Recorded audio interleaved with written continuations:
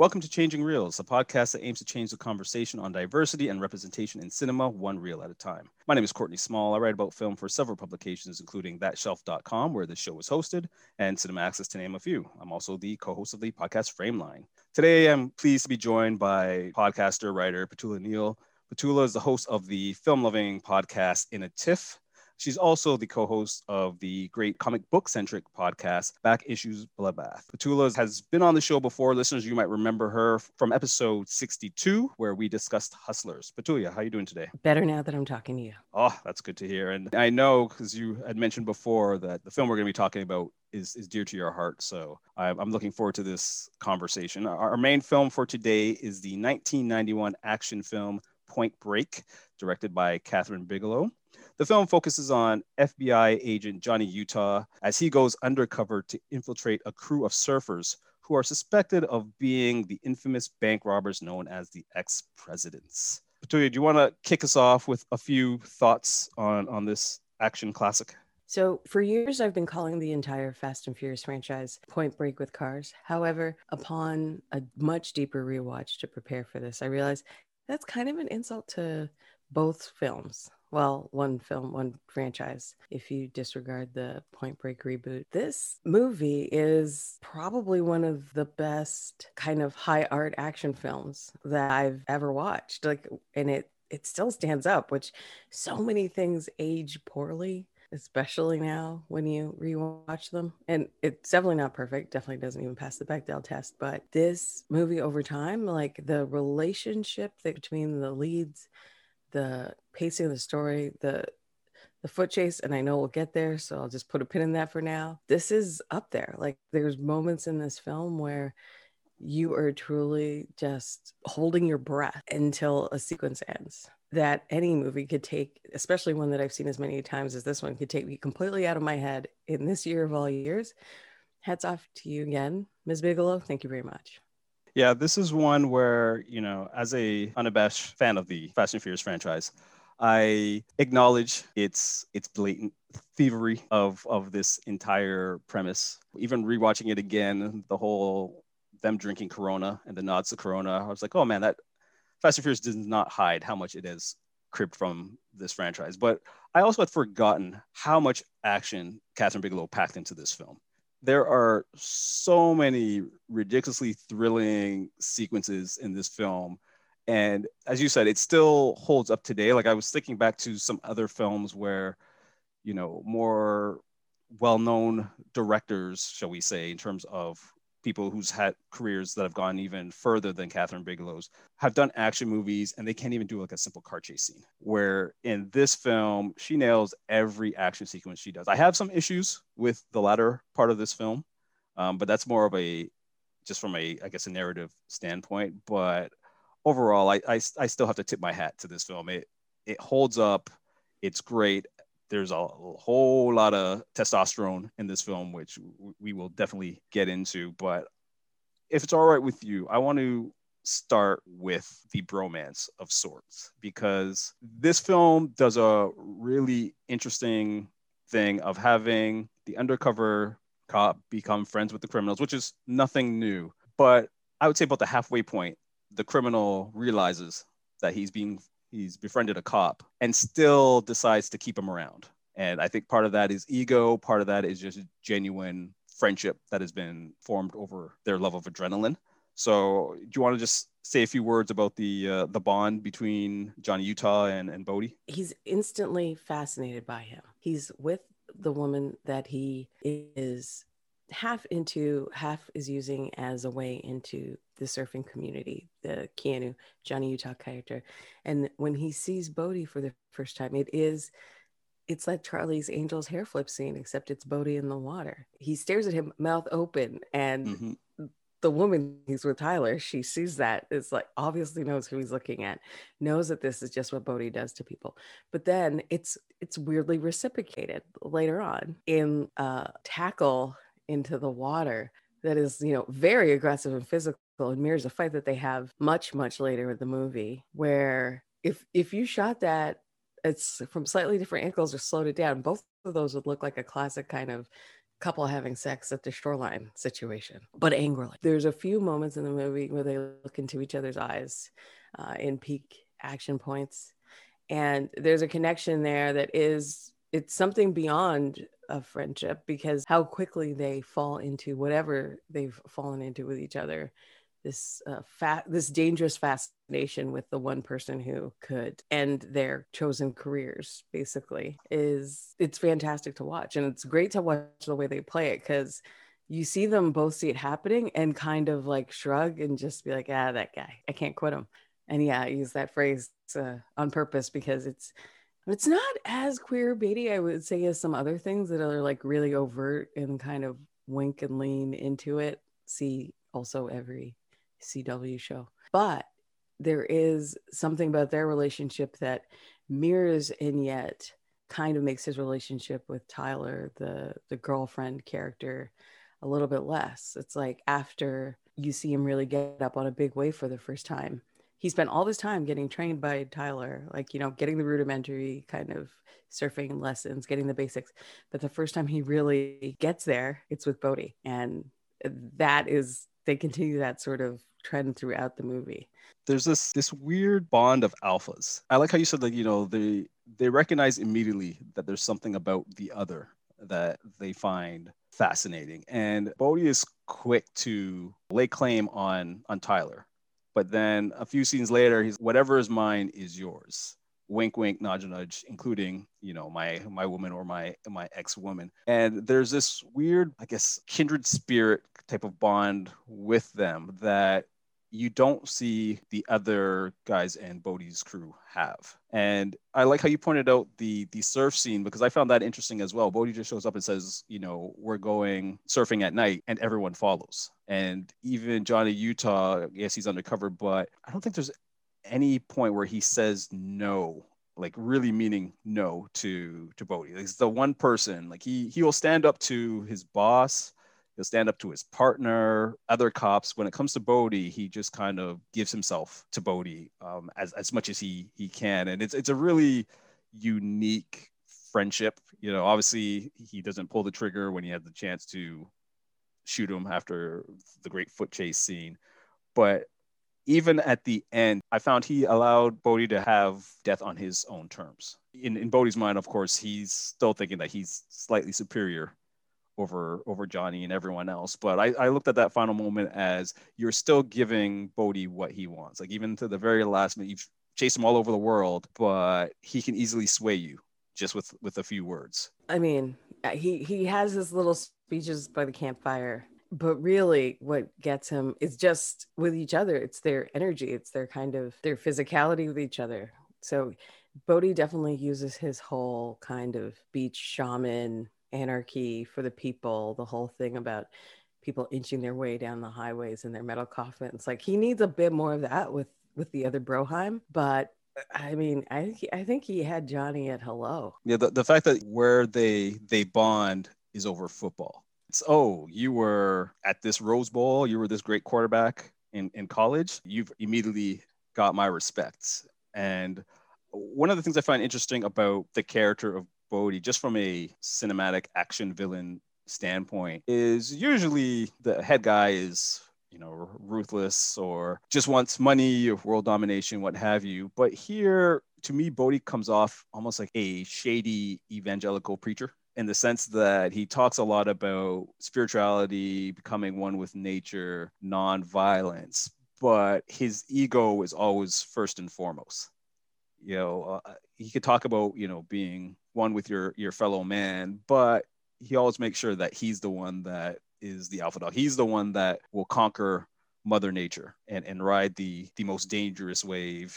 He's the one that will break his own rules in terms of going after vaults when robbing a bank, just to rub it in Johnny's face. Like, it's a very interesting dynamic to his character and how it kind of offsets the rest of the film.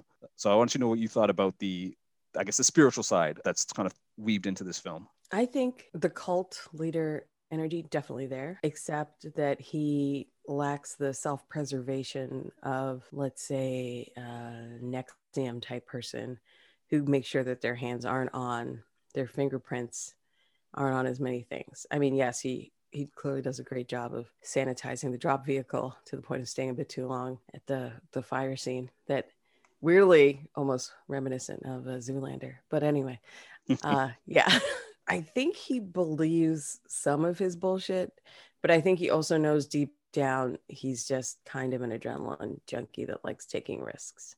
Yeah, and I can see that in many ways it's an addiction that Johnny Utah quickly gets. It's almost like he's providing Johnny the hit Johnny never knew he needed.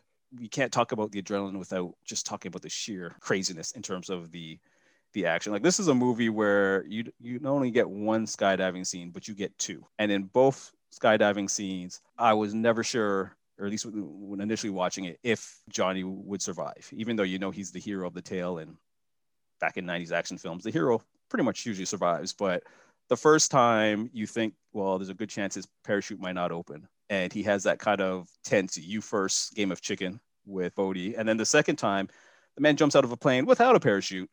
All he's got is a gun because he's just that type of badass FBI agent.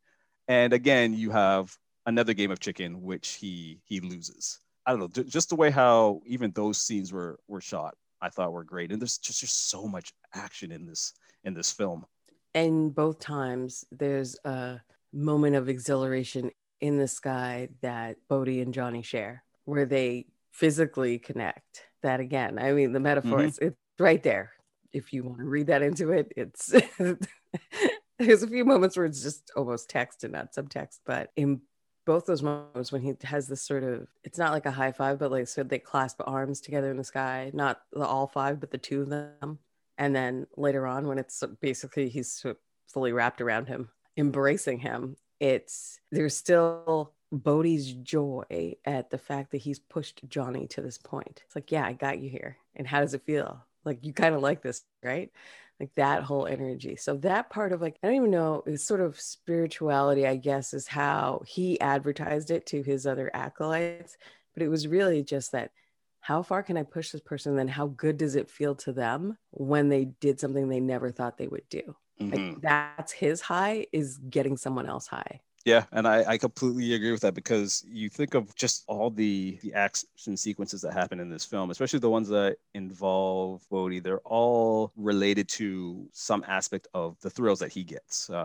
Even something as simple as like the beach fight with the Death Squad, where he comes in and pulls out his classic Patrick Swayze kung fu kick. A lot of the action sequences center around things that he gets thrills out of, and in many ways he's bringing Johnny into that world. What did you think of the bank heist? I want to talk about the Death Squad raid, but first let's just get to the bank heist. It starts off with a moment of comedy, getting a sandwich and not realizing that a heist is taking place. And then you've got this crazy car chase that occurs, which turns into a foot chase where I think it was even like a bulldog is thrown at one point, and there's like a flamethrower. There's so much happening in there. Yeah, that was one of those. There's the section of the movie where I most felt like how I felt watching pretty much the back half of Mad Max Fury Road, where you're like, when is this going to let up? When can I breathe again? When can I unclench? Like, when can I blink? Because to your point, it just keeps going. It changes venues, right? Like, they fully change vehicles, they split off. Then the foot chase part, it's all, and then it ends the way it begins. So yes, you have, and at some point we'll get into just the terrible law enforcement across the board. Like, just people that are not great at their jobs. We'll put a pin in that for now. And we'll say it starts the minute that they run out of the bank. And it starts and ends with them looking into each other's eyes. It's a much shorter moment, but when one of the other presidents is about to shoot, Bodhi stops him, and then they get in the car. So that's how it starts. Bodhi giving him a long look in the eye, moving the other guy's gun and saying, get in the car. And then it ends with him looking Bodhi in the eyes. He's climbing the fence. Yeah, I didn't even think of that deeper connection. Yeah, in between, it's all this like kinetic, cars are bouncing off things, they're lighting another vehicle on fire. You have the inevitable, of course, he stayed too long trying to sanitize the vehicle. Johnny catches up. He's running down the street still smoking. I love that shot of like this, like it's probably like some combination of like, dust and whatever, like coming off the soup, but it's like he's still smoking as he's running. And then everything like through the houses, and then these still moments where you can see they've built in like sort of cuts or changes where the camera person's in front or behind, like that very like careful, I'm going to lock this screen door. So it feels, when you remember it, it feels like completely nonstop, but there are these little moments in between where one of them has to stop and do something where it's a different way to climb over a fence, or that, locking the glass door. So then when Johnny Utah comes, he has to like throw the chair through it and dive onto that poor woman's dining room table. But yeah, that whole scene it's great. You're exhausted at the end, and again, because it starts and ends with them looking in each other's eyes, it has this sort of tie into their relationship being all about shared adrenaline.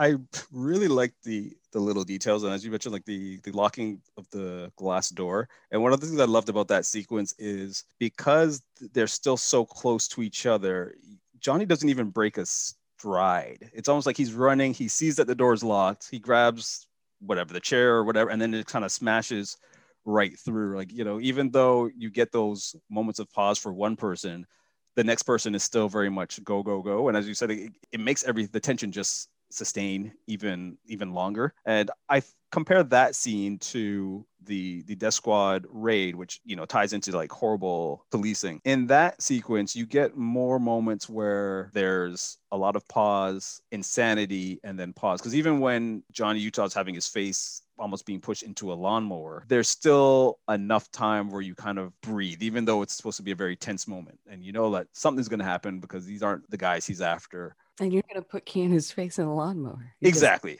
And, the most that happens to Keanu is his knee gets damaged, although there's parts of this film where I'm like, shouldn't your knee still be hurting? I feel like he would have had to have a replacement by the end of the film, that last that drop where they pulled really late.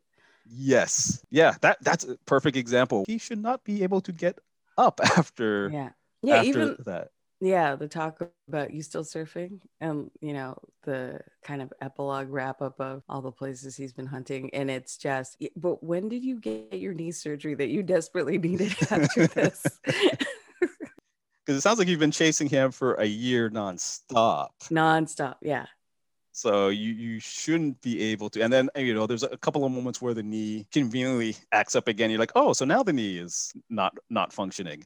But when he's with the Death Squad crew, it's like it's before the knee gets busted. A lot of stuff is happening. Cops are getting stabbed. One of the things I will say about this film is it's one of the rare films where you have a naked woman go from being like the damsel in many ways. All this chaos is happening in front of her, to being one of the aggressors. Oh yeah, she was letting them catch those hands. She came out of that shower ready to fight. She took out a couple of people, stabbed one guy, punched out another. The film never glorifies her nudity. Like there was never a moment where it stops to kind of linger on her body. It's just, you see there's a naked woman from a distance, and then she comes out and she's just kicking butt. She comes out swinging, yeah. To the point where when I think she eventually gets punched or something, it doesn't feel like, even that doesn't feel like a gratuitous moment of, a woman's just getting abused. Whereas like, no, this woman would have most likely killed the partner. She was just that lethal. And yeah, everything about the way that was shot, those are the moments when you remember, oh right, a woman directed this. Yes, exactly. It added something to that scene too, because watching it, I was thinking, oh man, you know what? She's probably the most fearsome one of the Death Squad crew, even though she may not be quote unquote officially part of the crew. Like I wasn't really worried about them with the other dudes. So yeah, there's a lot of guns and they're fighting recklessly, but like that woman came out of nowhere. I don't know who she was, but I was afraid of her by the end of that whole sequence. Yeah, I would not want to wake up in my bunk in county the next day to see her walking in. And speaking of differences that are shown by having a female director, I wanted to know what you thought about the portrayal of Tyler. I found Tyler was a really interesting character that I was a little annoyed that she became the damsel in distress by the end. But then at the same time, it's a 90s action film, and 90s action films were really testosterone heavy. But one of the things I liked about Tyler was that she was a character that had her own agency, but also could really read the character of people like really well. Like moments where she, at least for the first half of the film, is a lot more intuitive and a lot more, I guess, has a lot more agency than what you would normally get from that type of role in other action films. Well, first off, I have to thank everyone involved for not fridging her totally. Instead, they basically fridged his gang except for Rosie. Whereas I feel like in every other version of the multiverse, they would have just had her character be killed and have them both feel some type of way about it. But instead, they made Bodhi have much more agency in a choice. And then you see him regret it, but realize the only way this is going to work, his plan is going to work, is if they both have something to lose. It's more for Johnny, but he still would feel some type of way if something happened to Tyler. Mm-hmm. But yeah, to your point, there's a lot of things I like about her. In interviews, people have said multiple times that both Keanu and Lori Petty were very much Catherine's choices. Maybe not necessarily the choices of other folks that were, probably expecting / hoping, probably did a lot of unnecessary casting sessions with what somebody would say would be your more typical California surfer girl look and what people would expect at that time. But this woman hanging out with this group of people makes sense. Is athletic, not just as a surfer, she's playing football with them on the beach. All of these people clearly were probably, the days they did show up to high school, would only either play or watch sports with any level of enthusiasm. I guess in Bodhi's case, maybe English or something else where he could learn, crib some more bars that he could drop to use to either seduce ladies or, gain more followers, actual real life human followers, children, not people on the internet. But yeah, she's definitely the kind of person who would have hung out with them in high school, hung out the same places, worked at the same places, surfed the same breaks. So everything about her being part of this group, it doesn't seem like all of a sudden some sort of goddess shows up who just happens to be the kind of possibly still occasionally girlfriend, but definitely not the current active girlfriend of the main bank robber. But that somebody as cool as her would end up hanging out with those guys kind of makes sense.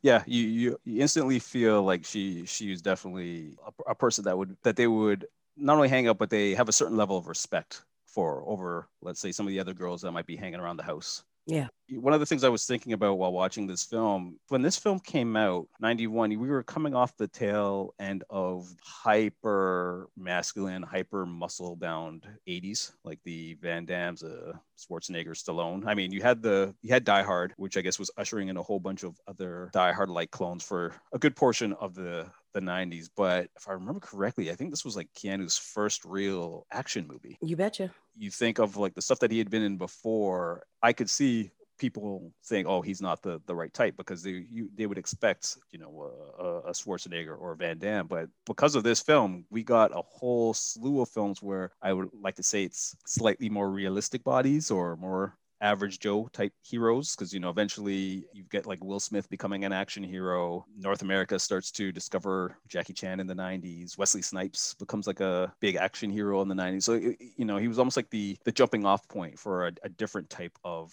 action hero, which you wouldn't have gotten if Bigelow didn't fight for it. Even the scene, I would say, sort of the most kind of typical movie voyeuristic, again, so this is shot by a woman, when she's changing by the beach. Yeah, it's low-key creepy that he's watching her change, but you don't actually see anything, and it's very quick and efficient, and exactly how any woman who's had to change outdoors or at, let's say, if you're at a busy store, like a woman could get like fully in and out of an outfit in public without showing any skin pretty quickly. So I did kind of love the efficiency of that. Like, if anything, the scene that feels the most revealing is like when you have the camera go in close on the bathing suit bottom, but you never see anything under the towel line until she's in her shorts.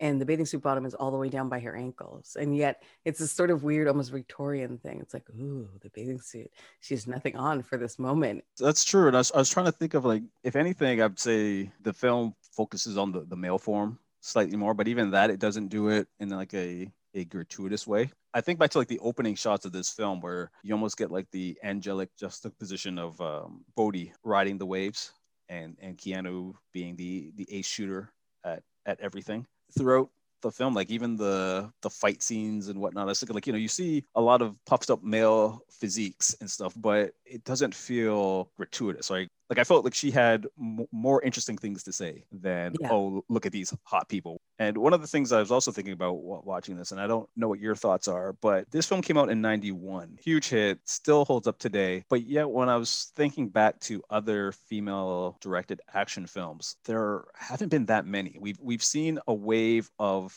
movies where women are getting to be action heroes in prominent films, whether it be like Furiosa or Wonder Woman, Mulan. But a lot of the things that I'm thinking about that came, at least popped to mind, were all, I guess, kind of superhero films or franchise. Like most recent one, I guess, is the new Mulan film, directed by a woman. You have, tons of action in that movie. But everything else that popped to my mind, from like Captain Marvel to Punisher Warzone, they're all superhero movies. I guess we could say The Matrix, throw that in. But I found it fascinating that she provided such a great template, and yet there haven't been that many women that have gotten shots. Like, it's the genre for a long time was still very much only males like this, and we have to do it for males. Yeah. And it makes you wonder what we missed out on, because when you watch interviews that were filmed closer to when the movie came out versus now, it is interesting. Almost all of the actors, especially almost all of the leads except for Lori Petty's character being male, talk about like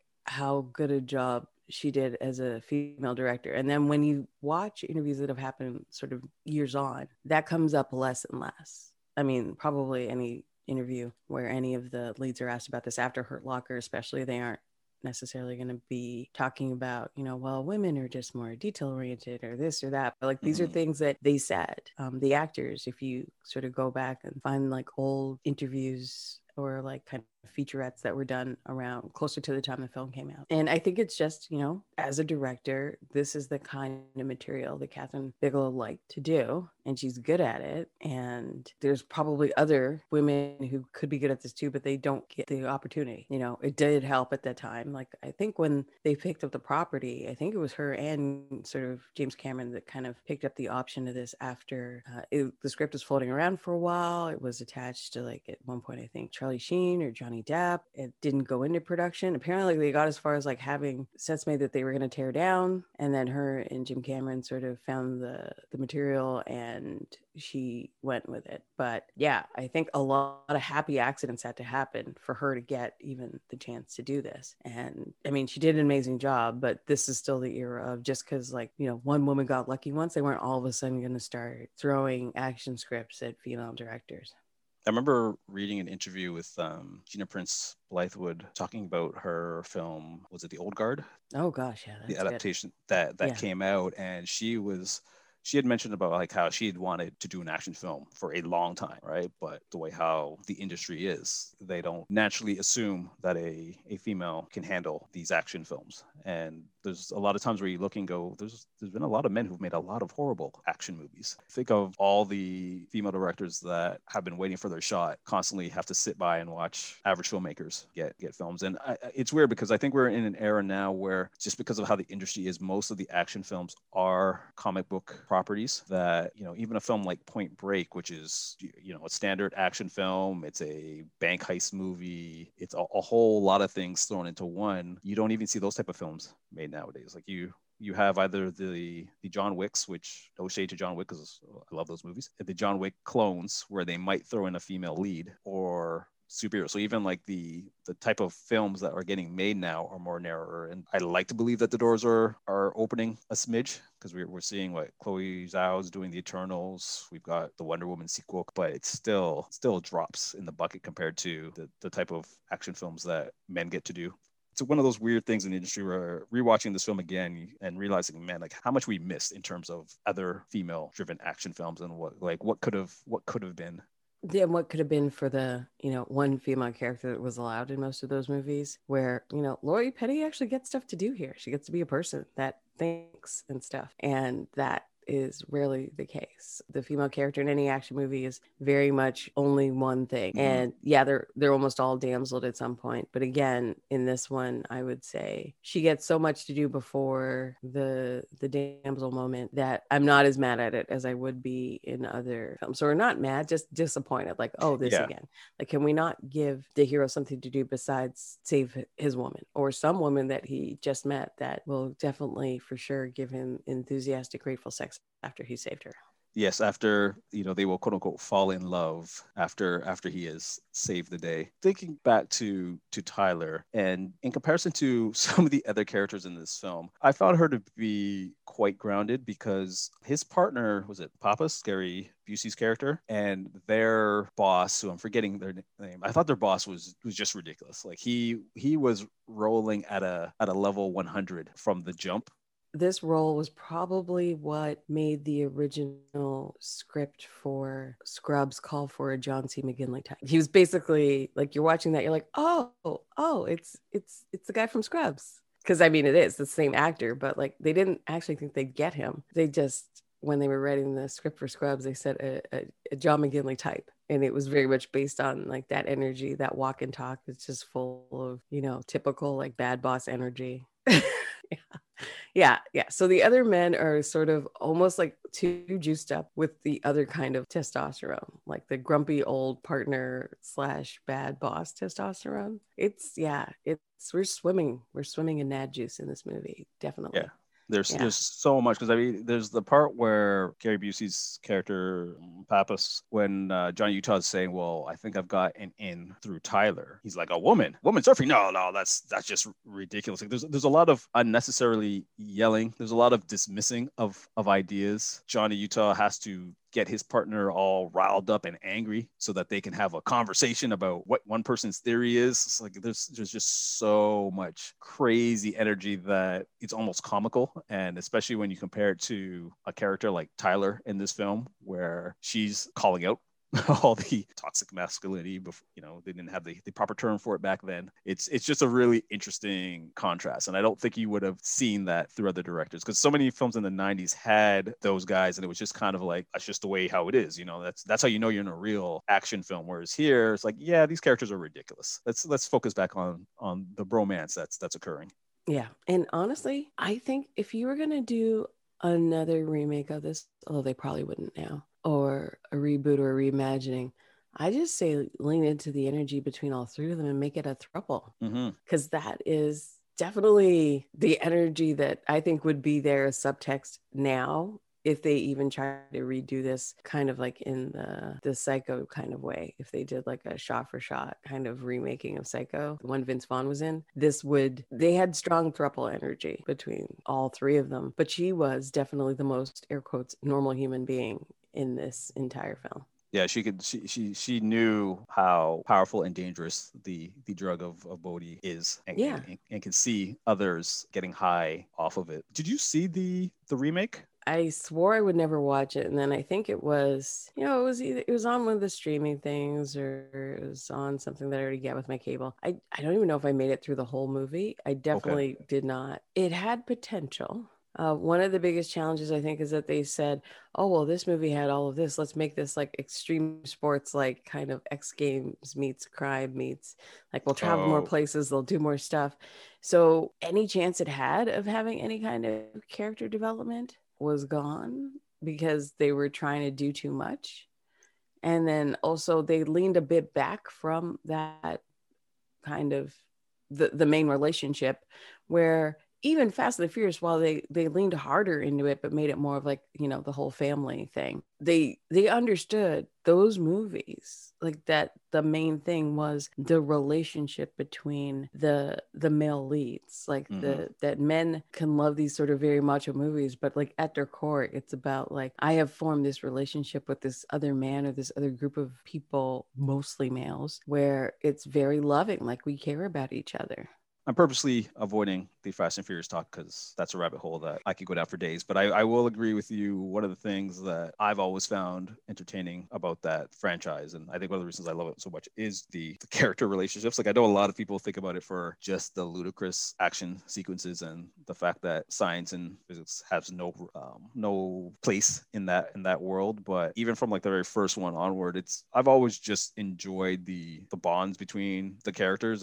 don't get enough of that in action films nowadays. Like, it's so much about how many quick cuts can we do. Forget, a lot of the times action movies are great when you have a reason to care about the action, whereas, like, here we care about the skydiving, we care about the guys robbing the bank wearing masks, with Johnny not wearing a mask and all that, because you've fallen in love with these characters. I'm rooting for them to get away. I'm with Gromit when he's like, let's just get out of town. We know he's a cop. This is normally the time we leave anyway. Let's just bounce. Like, I don't really see them as bad guys until, Bodhi breaks bad. And what makes Bodhi break bad is when he sees one of his people shot, and that he is also possibly about to be shot again by the off-duty cop. And again, more toxic masculinity there.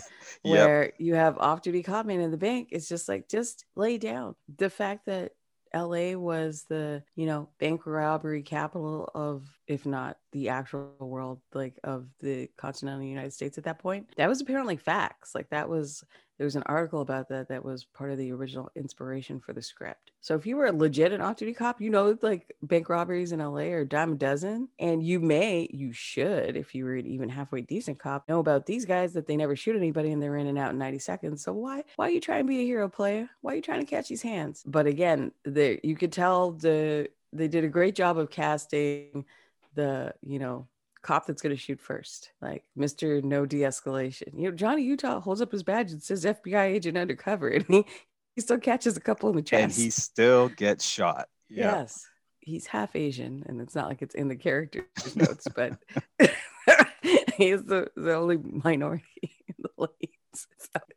Sorry, it's too soon. Too soon. Too soon. But even in that scene, though, again, that's another example of Bodhi being the maker of his own doom, because his boys, they could have robbed the bank, got away with it. If he didn't go for the vault, the bodies are just piling up, and a lot of it is based off of just his arrogance. The arrogance, I get a little, because 30 banks, y'all. LeBron energy in the playoffs, if you will. 30 banks and nobody's even come close. He already knows he's stitched up this kid. It's a great plan, actually, except for the going for the vault. The fact that he's gotten Johnny involved. So logically, were it not for Pappas, Johnny should have been stitched up at the scene, and the delay in them screaming at him to actually asking for details, they would have long missed their window to get them before they got on that plane. It was very interesting to see the male energy sort of everywhere, especially in that scene in the bank, the spray and pray of, men making bad choices and then not backing down. Bodhi with the vault, Johnny with everything that got him there. And then, to your point, all of Bodhi's bad choices blow up in his face. He was very calculated for a lot of it, but it's almost like when he got around Johnny, the ego started to cause him to falter. A mix of the ego and sort of wanting to show off for him, I think, is a little bit of preening. Where I'm like, look what I can do. What's the line from Bambi? Twitter pated. Yeah, he was absolutely like Twitter pated in Johnny's presence. And it's hilarious to watch every single time. It's like great choices, great tactical moves, except when you're in front of Johnny and then you're just a whole mess. And I mean, it is Keanu Reeves, so it's understandable. There's some shots of just, Catherine's looking in his eyes, and I'm like, I get it. You picked him, and, in the rear view, how could anybody ever doubt her choice? Ever. Like, even the physicality, like maybe Johnny Depp could have pulled off I could get into this, kind of beach bum cult leader's head as much as you could get in mind, just with like the charisma side of it. But definitely can't see like a Charlie Sheen or probably any of the other kind of young bro post St. Elmo's Fire kind of folks that they may have been considering for this. Keanu's soft boy energy was perfect, the perfect kind of offset to kind of the hyper masculinity of everything else. He isn't as beefy as he is later on in some other roles. So this is like sort of baby beefy Keanu, just giving like the long looks and the soft, the waking up on the beach scene. Again, probably one of the sexier scenes in a movie where you have like the, people start kissing, then you smash cut to the morning after. Yeah. Like when they wake up on the sand and he's like, I'm really late for work, but I really want to keep kissing you. Like, that is the cutest scene. It is adorable. And it is, if somebody has to run out the next morning, that's how you want them to run out. You want them to run out, obviously, like wanting to throw another one in you. Show some affection in the morning, like not just like a kiss and then you hop into the pants and you have like the typical shot of like the guy facing the window because he doesn't want to look at her because he's not telling her everything. This is very much like, I woke up on the beach. This is ridiculous. I'm late for my own raid, but oh my God, she's so cute. I'm just gonna like keep giggling and kissing her. Like, how fun is that? And they do such a good job of building up their relationship so that you believe that he would have those giggles, like he would be excited to wake up with her on the beach. I very much like that the energy on both sides between her and Bodhi is like, you know, he still refers to her as his woman, which is wildly problematic, but whatever. But I like the way she's also like, yeah, I used to smash that to the other woman. I taught him that trick. So they're both just kind of filthy shady to each other, like, which again, I love that energy. And he's, yeah, look how good it works. She loves it. And the woman's like, thank you. It's very sex positive. Yeah, it actually is. And this film was like 1991. 90s action films did not have these elements. And I mean, these are small moments, but they go so far in terms of making the film really pop the way it does. And making it age better than I ever thought it would, especially compared to other action movies. Like the whole Bruce Willis arriving in town, Die Hard, you know, the women at the airport are hitting on him because he's so irresistible. Like, it's just, come on. It's a bit much. Plus, nobody looks great coming off a plane. Literally no one. I've been on a plane going to LA that is like, you know, half full of actual people in this industry. Even they don't look good getting off a long flight. So that's just ridiculous. Bruce Willis is not going to look great coming off like a flight from New York to LA. No way. No how. I was just thinking Passenger 57, you know, yeah. Wesley looked all right, but again, it's the same. But yeah, even then, like I think it was a flight attendant was hitting on him early on that. Like there's that whole, we need to establish that he's not only tough, but the ladies want him. Whereas here, you don't really need that. Is there anything else you want to bring up about this film? I mean, I feel like so many things about Keanu Reeves' career involve a combination of luck and, for whatever reason, a series of very interesting directors finding him interesting, and also a studio's first choice, if not the director's first choice, saying no. Obviously, the most famous example of this being The Matrix, where Will Smith said no. But there is something about this role that is, I'm not going to say it's peak Keanu, but it does employ most of the things he's good at. And he does a great job at all of them. Like, it's some of his best Keanuing. Everything from like the pseudo surfer speak, where it's almost like he's busting on the different versions of himself that he has and is about to play in future roles, to the, you know, kind of earnest, I would actually trust this man, even if he was actual real law enforcement. That's saying a lot as a Black person. and just his general commitment to a somewhat preposterous plot to the point where you start to believe it. Honestly, the only real moment that took me out of this from like a suspension of disbelief thing, because everybody commits so well, is when he kicks the dog that gets thrown at him. You know, John Wick would never, neither would Keanu. And, you know, I have seen at least 2 different interviews where they specifically say that was not a real dog that was kicked, but still. First of all, any dog that's thrown at Keanu would instantly try to give him licks and cuddles and would never try to scratch his face. All things that a Keanu is made for. I believe he got to bring some of the best bits of him into play here. And I feel like this role and his choices immediately afterwards just helped us get the Keanu that we have today. I like the imagery that you've put in my head of dogs being thrown at him and then just putting on like this big smile on their face. You know, like the most vicious dog cannot penetrate the great aura that is Keanu. That is a perfect image to end off on. Tulia, thank you very much for coming on the show. Where can listeners find you? At inatif.com, on Twitter at Obesacantavit, OBESACANTAVIT, as well at Back Issue Bloodbath, where weekly on Wednesdays we release talk about a old or sometimes not that old comic book. Excellent. And listeners, you can find me on Twitter at Small Mind, or you can contact the show on Twitter at Changing Reels AC. Thank you very much for listening. And remember, you can change the conversation on diversity and representation in cinema one reel at a time.